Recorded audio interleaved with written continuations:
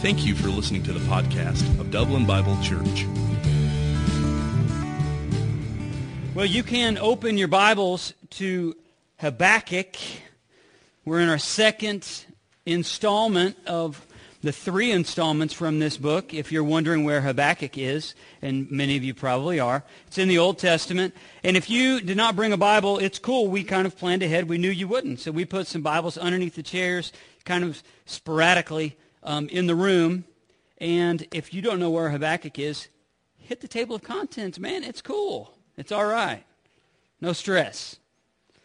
So we are in Habakkuk, and I've kind of called this series the Book of Questions, because really it's a very unique writing style, this book of the Bible and the Old Testament. It's very unique that Habakkuk, we're just kind of let in on exactly what's going on in Habakkuk's mind, as he's just asking these questions of God, and he's pouring his heart out to God, and he's asking some of the most gut-wrenching of questions. And yet, in our day, we have some questions to ask of God as well, don't we, church? And yet we ask questions, and we wrestle with things, and life is complicated, and what we see in our culture is complicated, and what do we do? God, where are you? And Habakkuk is in a very similar situation with his people. He's a prophet to the southern region of Judah.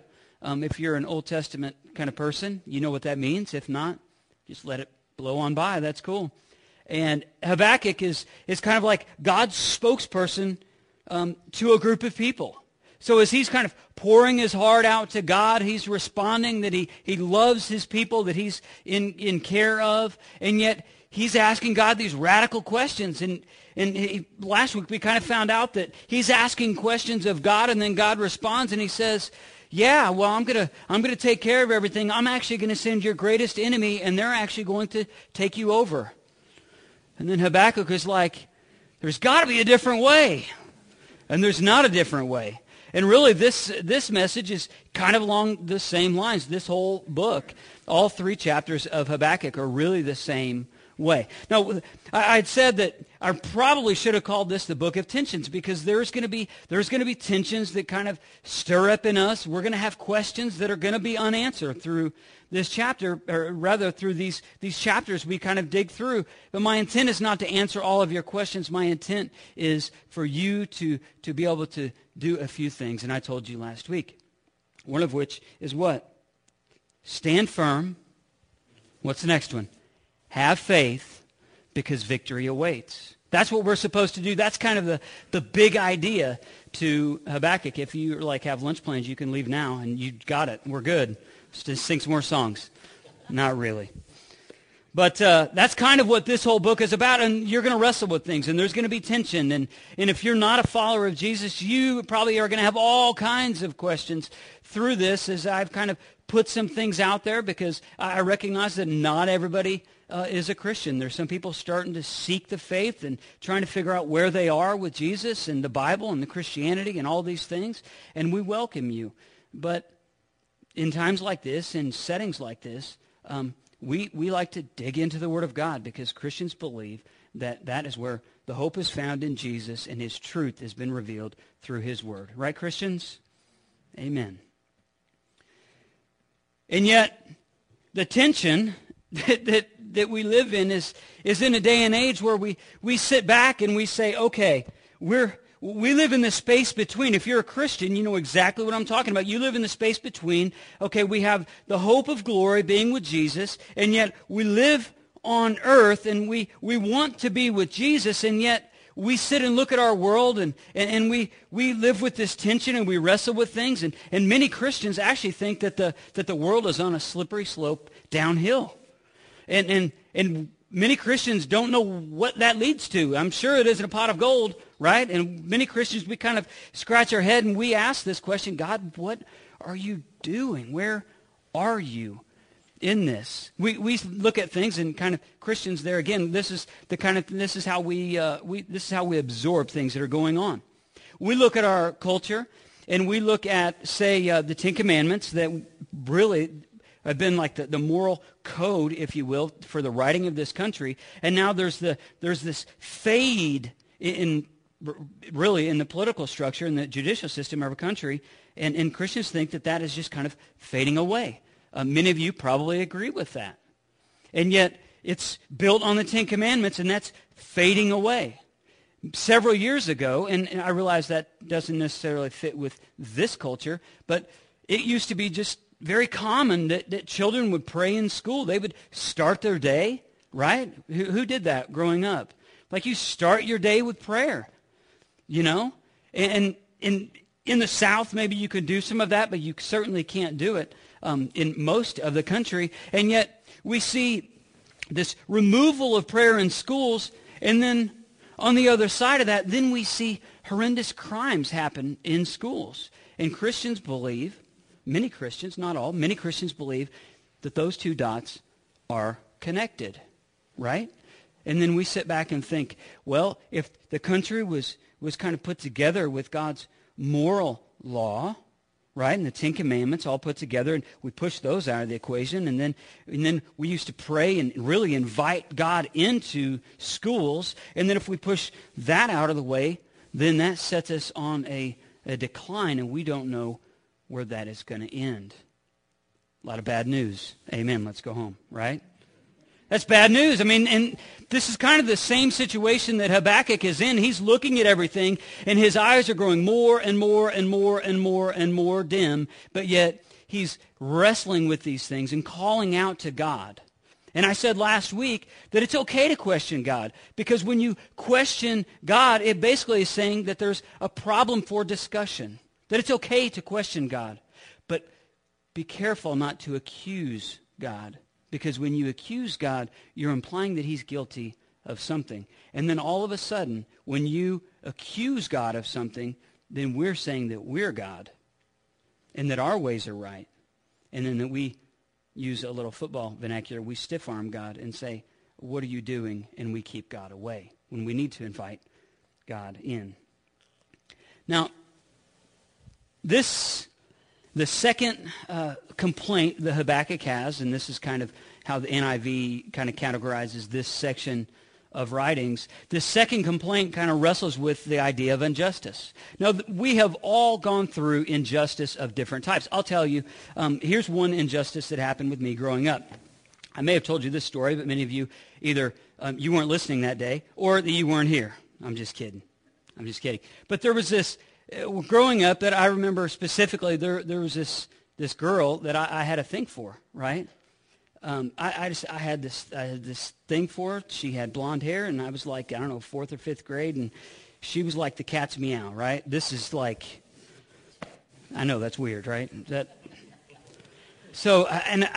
This girl, and I remember that I kind of like pursued her / stalked her for a while. This little girl, and it was, and I just couldn't get it. I couldn't close the gap to getting her to see that I liked her. And as a matter of fact, she just kind of probably thought I was a creeper and kept going away. And I remember all of a sudden I got her phone number, and I thought, man, this is all coming to a head. This is going to work out. And then I talked to her, and I just kind of asked her if she would go out with me. But I don't even know what that means for like a 4th or 5th grader. And I said, will you go out with me? And her response is timeless, and it's basically my family mocks me because of it. But her response was, not with you. See, that's injustice, but here's how the injustice really happens, truthfully. Here's how it really happens. I had this thing for her, right? But here's the sad part. All of a sudden, I didn't know what I could offer her to go out with her, probably like candy, right? Because candy is like gold for a kid, and future dental work is all I could pretty much offer. And yet, you go through the process, and all of a sudden she said, not with you. She didn't want to go out with me. She wanted to go out with my best friend. And then my best friend mistreated her. So isn't that interesting? Like, I wasn't going to mistreat her, but yet the injustice is not only did she say no, of which it hurt my feelings, but then she picked a guy who basically mistreated her. Don't we see the same thing happen today? Do we have our friends and we look at them and they date people that they shouldn't date, or they get married to people they shouldn't get married to, and you say, I just know that this is going to be bad. And we sit back and we say, there's got to be some injustice here. God, what's going on in this situation? Many of you have had jobs to where you've just poured your life and you've worked overtime and you've just given your employer hour upon hour upon hour. And then when it came time for a promotion, that your boss looked right around all of those hours you gave and gave that promotion to someone else. Anyone ever had that happen? Say amen. And that's sad. That's an injustice because you don't deserve that. You deserve the promotion. You work for it. If you're a student, it's kind of the same thing with students. It's like you work in school and you do your schoolwork and you give 110%, and yet that teacher always seems to just neglect you and has like a bias against you, and all of a sudden it's the other, the teacher's pet gets all the attention, and you're trying to be the student that you're supposed to be. That's an injustice, and those are injustices that we all go through. And I also had another injustice that actually happened this week. I mean, fresh off my life. To me, it's injustice. I was at a softball clinic with Gracie, and it's here in town, and I remember going in, and I'm looking at my daughter, and of course she is like the future Babe Ruth, Ozzie Smith, Albert Pujols. I know she is. And I remember going through and kind of sitting in the stands and looking at the people interact with her. And there were two people like instructing in this clinic and interacting with her, and yet I could see their demeanor toward her was different than the other kids. And as a dad, I'm wanting to get up out of the stands and say, that is wrong. That is injustice. And if you're a parent, you've probably done that too. One thing I found about God's justice, you may want to write this down. God's justice will never be viewed as just if we think about just us. God's justice will never be viewed as just in our eyes if we think about just us. Like for me, I'm sitting here thinking, I'm like, this is my girl. She's got a future in this. She's got a full ride. I know she's going to go play softball. I mean, this is, parenting stuff, and you kind of go through and you build all this up. But yet, you see, for me, I'm so limited and not thinking of, okay, why is she interacting with this student different, or this player different than my daughter? And it's kind of the same thing with God's justice. It'll never be viewed as just if we think about just us. We'll wrestle with God's justice in a couple of minutes because this is exactly the climate that Habakkuk jumps into. As he's asking these questions, there's turmoil in with this group of people. They had gone through 4 kings very, very quickly. This is before the time of Jesus. They had gone through 4 kings, and anytime anytime there's a very fast transition of leadership, there's a huge ripple effect, right? And it's the same thing that happens in this situation, and the people have kind of walked away from God. And God has some pretty sharp things to say about it. Starting in verse 12, reading through verse 4 of chapter 2. O Lord, are you not from everlasting? My God, my Holy One, we will not die. O Lord, you have appointed them to execute judgment. O Rock, you have ordained them to punish. Your eyes are too pure to look on evil. You cannot tolerate wrong. Why then do you tolerate the treacherous? Why are you silent while the wicked swallow up those more righteous than themselves? You have made men like fish in the sea, like creatures that have no ruler. The wicked foe pulls all of them up with hooks. He catches them in his net. He gathers them up in his dragnet, and so he rejoices and is glad. Therefore he sacrifices to his net and burns incense to his dragnet. For by his net he lives in luxury and enjoys the choicest food. Is he to keep on emptying his net, destroying nations without mercy? Stop there for a moment. So Habakkuk has just heard from God that the Babylonians are going to come in and they're going to basically take over this group of Israelites. He says, there's got to be something going on here that I don't understand. That Habakkuk is wrestling. He says, are you not from everlasting? Aren't you the God that we've been believing in for centuries? Aren't you God? So where are you? This is difficult. This is a grand question that he's asking. And he says, my God, my Holy One, O Lord, O Rock. So he's trusting God through the process, but he's wrestling with some complicated issues.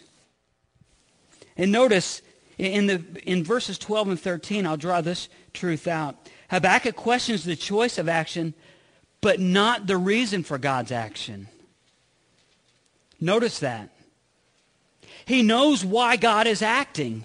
He knows that his people, he's been the spokesperson of the Lord to this group of people. And as he would go out and he would minister to these people, they were not hearing it. They were not listening to it. So all of a sudden, he's not questioning God as far as is the reason for God's action. He's questioning the choice of action. He says, are you sure that is this the only way? Do you have to send the Babylonians? I just don't get this. These people are far away from you, God. They don't trust you. We trust you. And he leans in a little bit closer in verses 14 through 17. He says, you have made men like fish in the sea, like sea creatures that have no ruler. He says, just pouring his heart out, he said, you've made us just like the creatures. And yet, those of us who have studied the Old Testament know that human beings were created with honor and dignity, created in the glory of God, to honor God and to give God glory in all that we do. And he's saying, have you lessened us as a people? Now we're just like creatures? And it's kind of begging the question, saying, Lord, is this just bad medicine? You know, it's kind of like the things you see on the commercials you see on TV, to where like they're trying to sell you some medicine and then the side effects are like 4 times as bad as what it's for, you know? Like try Rudephren for itchy, scratchy, watery eyes. And, you know, the side effects there are headache, toothache, tooth decay, heart disease, you know, liver disease, ingrown toenails. Telemarketers will call you on the hour, you know, and uneven tire wear. You know, where so we sit back and say, well, is the medicine really fit the illness? That's kind of what he's saying. Are you sure? Is this the only way? Is this the way that it has to be? I mean, aren't we your people? And all the while, God's saying, aren't you my people? Kind of like us Christians today. When us Christians don't do what God wants us to, and yet many times, even Christians, they get angry, and they ask God questions. Say, God, why are you doing this? And then I just know that there's a reciprocal to that where he pours down and he says, why are you doing this to me? I died for your sin. Why are you doing this to me? Continuing on. So then we see in verse 1 of chapter 2, he says, I will stand at my watch. This is Habakkuk after hearing the complaint and all of these things and how God responds to him. He says, I will stand at my watch. And I will station myself on the ramparts. I will look to see what he will say to me and what answer I am to give to this complaint. So he says, God, I don't understand what you're doing, but what I'm going to do right here is I'm going to stand firm. He doesn't waver in his trust of God. He says, I'm going to stand firm. I've got my feet planted firmly right here. I'm going to stand. I'm going to wait and see what you're going to do. You've told me what you're going to do, and at this point, I know that you're going to do what you said you're going to do, God, because he trusts God. And yet, if we're honest, we wrestle with this ourselves because we sit back and we look at the bad medicine, and we say, okay, it just doesn't seem like that basically the punishment for the crime, it just doesn't line up. It doesn't fit. And then if we're honest, and if we're really honest with God, and maybe you're still seeking a relationship with God, and if that's something that you want to commit to, And you would ask an honest question. How can I trust a God who seems so unpredictable? How can I trust a God who just seems like, I just don't know which way he's going to turn and what is going to happen? And I would say this, God is untamed, but he's also unchanging. He's untamed. He's untamed. He's all-powerful. He is almighty God, but yet the way that he has interacted with people has been the exact same since the beginning of time. It's been the exact same. He's untamed. He is God, and we are not. And yet, he is unchanging. He doesn't just do this, and his nature is consistent. It is the exact same all through the Scriptures. God is holy. Somebody say that this morning. God is holy. And God does not like sin. As a matter of fact, he hates sin. He hates sin to a level that he sent Jesus to die for our sin. That much. He hates sin. And God is holy. And God is almighty, and he's powerful. And God is welcoming. He's embracing. As a matter of fact, we have a reminder of this because the name Habakkuk literally means embrace. So even in this book, it's the idea of embrace God and how God embraces us. God is untamed and he's unchanging. God, he doesn't just, everything that he does is consistent with his nature. He is a God of love, but he's also a God of justice. God is merciful. But yet there's times, if you read the Bible, God is a God of wrath. That's complicated. That in me puts a tension within me. I don't know necessarily where it needs to go. But God is untamed and unchanging. I love what John Eldredge said. John Eldredge said this, the only way that you can trust a God that seems so unpredictable is if you know his heart is good. The only way that you can trust a God that seems so unpredictable is if you know that his heart is good. Because if his heart is good, then his ways are good. His ways are higher than our ways. We're not going to know exactly what God is doing. Sometimes it's very obvious, and sometimes it is absolutely hidden from us. The only way that we can trust a God like that is if we know that his heart is good. And I have to tell you, his heart is good. If you've read the Bible, you know this.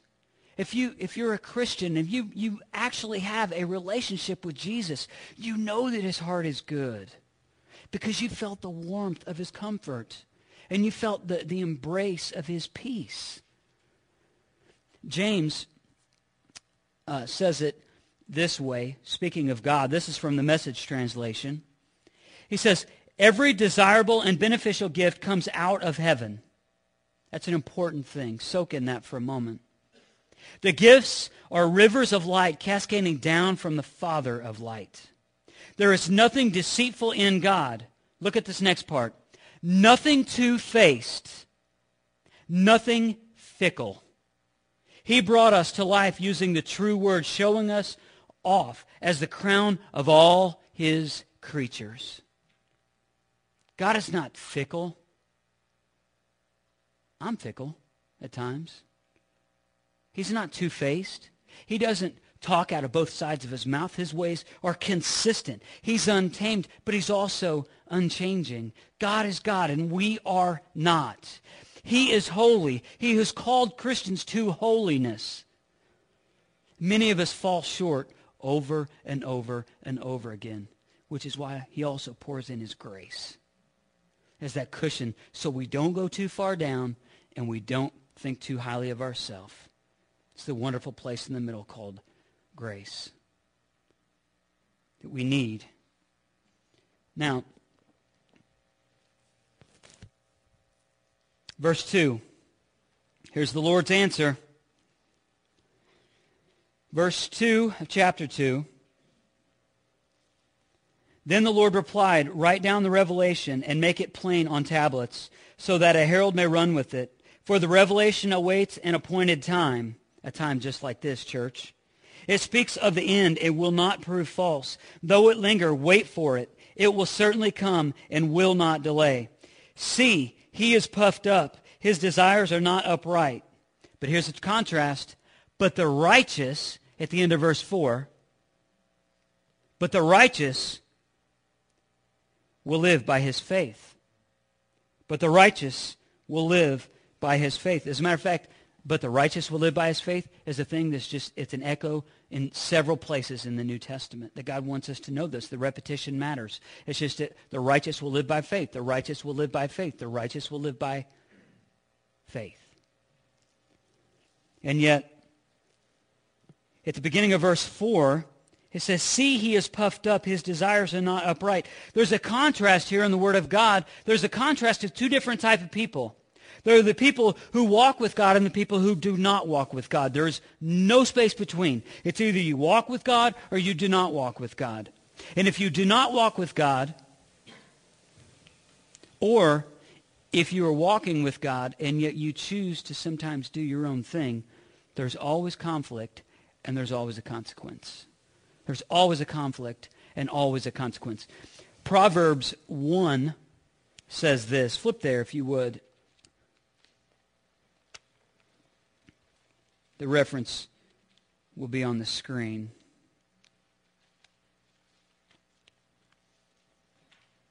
Proverbs 1, starting in verse 29 through 33, says it this way, of conflict and consequence.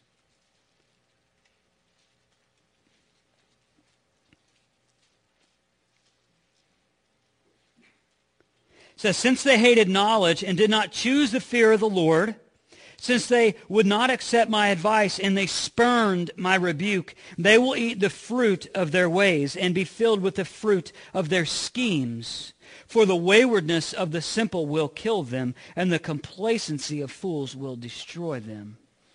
That's conflict. That's living in a way contrary to the Word of God. This is what this is referring to. The simple in the Proverbs is talking about somebody who's choosing to live their own way and not God's way. But the beauty comes in verse 33, says, but whoever listens to me will live in safety and be at ease without fear of harm. You see, the consequences of sin exist, so we would see and live the experience of verse 33. The consequences of sin exist to lead us back to God's comfort and peace. When we go through and we choose to live our own way, and we live life in the way that we choose, there is a consequence. That's a conflict. That's living in a way that's contrary to the Word of God. There's going to be conflict. There's going to be difficulty. And the reason why that difficulty exists is so we would go back to God and we would want to experience His comfort and peace. The consequences of sin in Genesis 3 are devastating. Their marital roles have been smeared because of Genesis 3. There's this constant blaming each other and casting blame upon somebody else and diverting attention from themselves when they've done things wrong. And blame shifting happened at Genesis 3. Work became a 4-letter word at Genesis 3. Conflict and consequence. The conflict is sin or temptation. When we fall to that temptation. And the consequence is there, and we see this in the beginning of verse 29 through 32. They hated knowledge, and they chose not to fear the Lord. Since they would not accept my advice and spurn my rebuke, they will eat the fruit of their ways. They will be filled with the fruit of their schemes. For the waywardness of the simple will kill them, and the complacency of fools will destroy them. So the reason why that there's a consequence when we fall to temptation or when we sin is so that we would go back to God for His comfort and His peace. Now, I'm going to set up a different scenario. I'm giving you something from culture. This is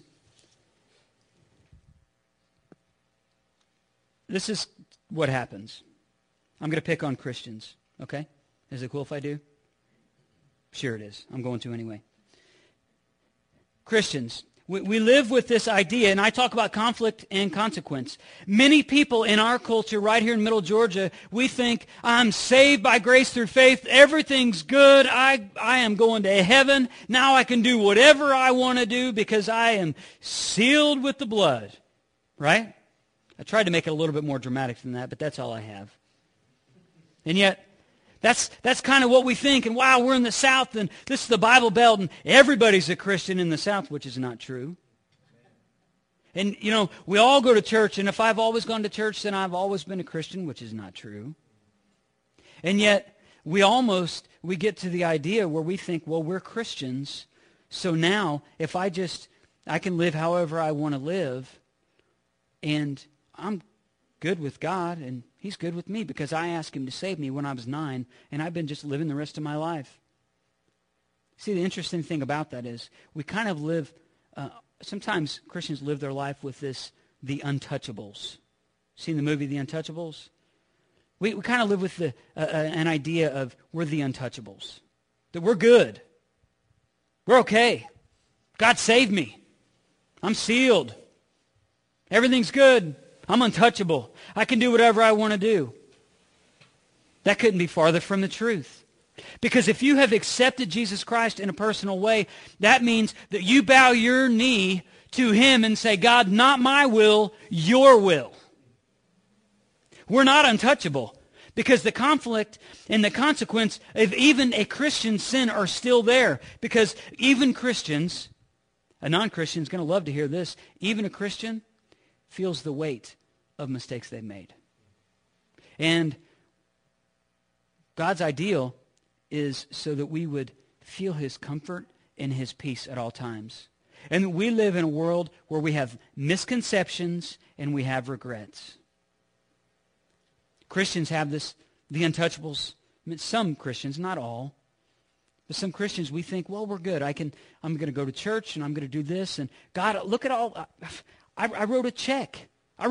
God. No, I'm here. It's Sunday. I showed up today. 1 out of 4 ain't bad. I'm here. And we think that we're doing God a favor. God is holy. God is the God of love, and God is also the God of justice. God wants the best of you.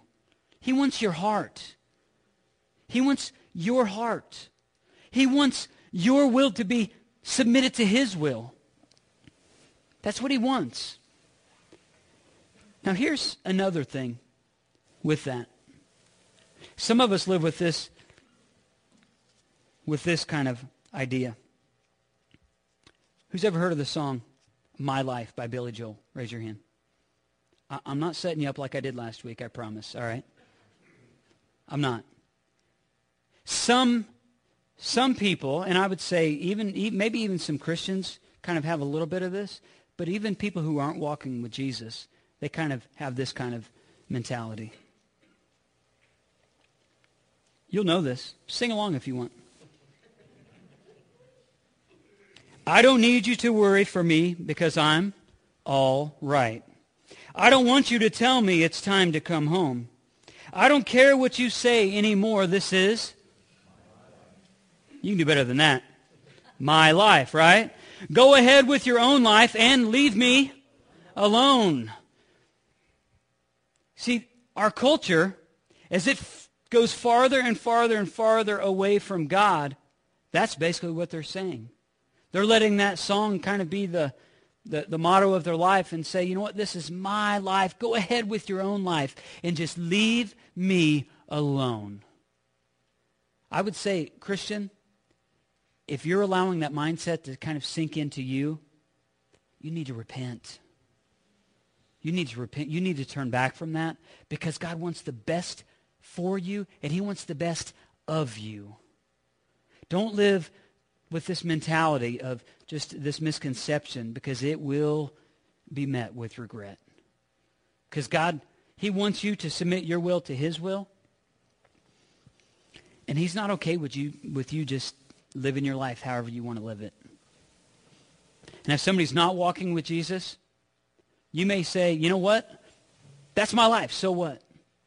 I just want to just clear the air. Our hope for you as a church and me as a person is that you would meet the radical saving grace of Lord Jesus. That's my hope for you. Everybody who would hear this message, that's my hope for you, is that you would submit your will to God and you would say, Lord Jesus, I know that I don't know all of what sin means, but I know that I have sinned. I know that I've fallen into temptation, and I know that I've fallen short of your perfect standard. But yet I receive you, Lord Jesus. I've heard that you died on the cross, and I believe that you died on the cross, and I believe that you resurrected on the third day. And I want what other Christians have. You see, that's what we want as a church for somebody who's not walking with Jesus. You can't become a Christian by attending church, much like you can't become a car by going into your garage. Try it when you go home, and bring a camera just in case. You can't. And yet, it takes a choice. You don't become a Christian through a process of, well, my family went to church for 10 years, and if I were to ask you if are you a Christian, and your answer would be, yes, I grew up in church. That doesn't mean you're a Christian. That means you spent a lot of time in church listening to people like me. That's what that means. For you to become a Christian, it takes a choice. It takes a work of God in your life, and for you to submit your will to his will, and saying, I can't live my life the way that I've always lived it. I'm going to choose to live it your way. And you can only do that through Jesus Christ. At the end of verse 4 of chapter 2, I mentioned this just a minute ago. It says, the righteous will live by faith. The righteous will live by faith. We're going to talk more about faith next week. It's pretty much the main theme of this whole book of Habakkuk. We'll talk in greater detail next week, but I just want to kind of bring everything together with this idea of faith and reasons. The righteous will live by faith. Christians will live by faith. That faith and reason, the reason, wow, tongue-tied. The reason why it says faith and reasons is this. Look at the stage, if you would. On my right, your left, you see scales. The reason why the scale is there is to basically to portray God's justice. If we only look at the events of the book of Habakkuk, or even in our day, in our time, and the decisions that we've made, and even the decisions that we're making as a country, if we just look at it just in light of God's justice, we would think that God is way too harsh, wouldn't we? If we just look at just independently look at God's justice, we would say, God is so harsh, I don't get God. And yet, if you look in the middle, you see a heart, which is to show God's love. Now, if we just think of God's love, and I realize that 1 John says that God is love, and he's also the God of wrath, and he's the God of mercy, and all those, God of holiness, all those things I told you a little while ago. But if we just look at God in light of his love, and that's all, we won't have a good perspective of our sin. We won't. We won't. We think, well, God is the God of love. Then we won't have an understanding of how damaging our sin is. My sin. Not just our and just broadening the scope, but my sin. And yet the beauty of the gospel and what happened on the cross, and what you see on my left and your right, is you see that's where God's love and God's justice met. That's where they met. Because God's justice says there's got to be a penalty for sin. There has to be. That is the way. And yet, the balance of that is God says, you know what? I'm the God of justice, but I'm also the God of love. And because there has to be a punishment for that sin, the Lord Jesus says, I'm going to take that upon the cross because I love you. And all he wants for us is to receive his love. See, the reason why Christians can have faith is because they've received that love. And the reason why Christians are called in Habakkuk 2:4 that the righteous will live by faith is because we've experienced that love. If you've never experienced that love, that depth, what happened, the rescue that happened on the cross, I just want you to know that the invitation is wide open to you. It's wide open. You can't attend church enough to receive Jesus. You can't. It comes down to a choice. And I don't know if you've made that choice or not. Only you do. Now, one thing I will say, I'm going to pray. We're going to sing a little bit. But I want you to know this. If you have never received Jesus, there's no better time than today. And only you know if you've received Jesus or not. You can't attend church long enough to receive him. You can't sing a song to receive him. You have to make a choice to receive him.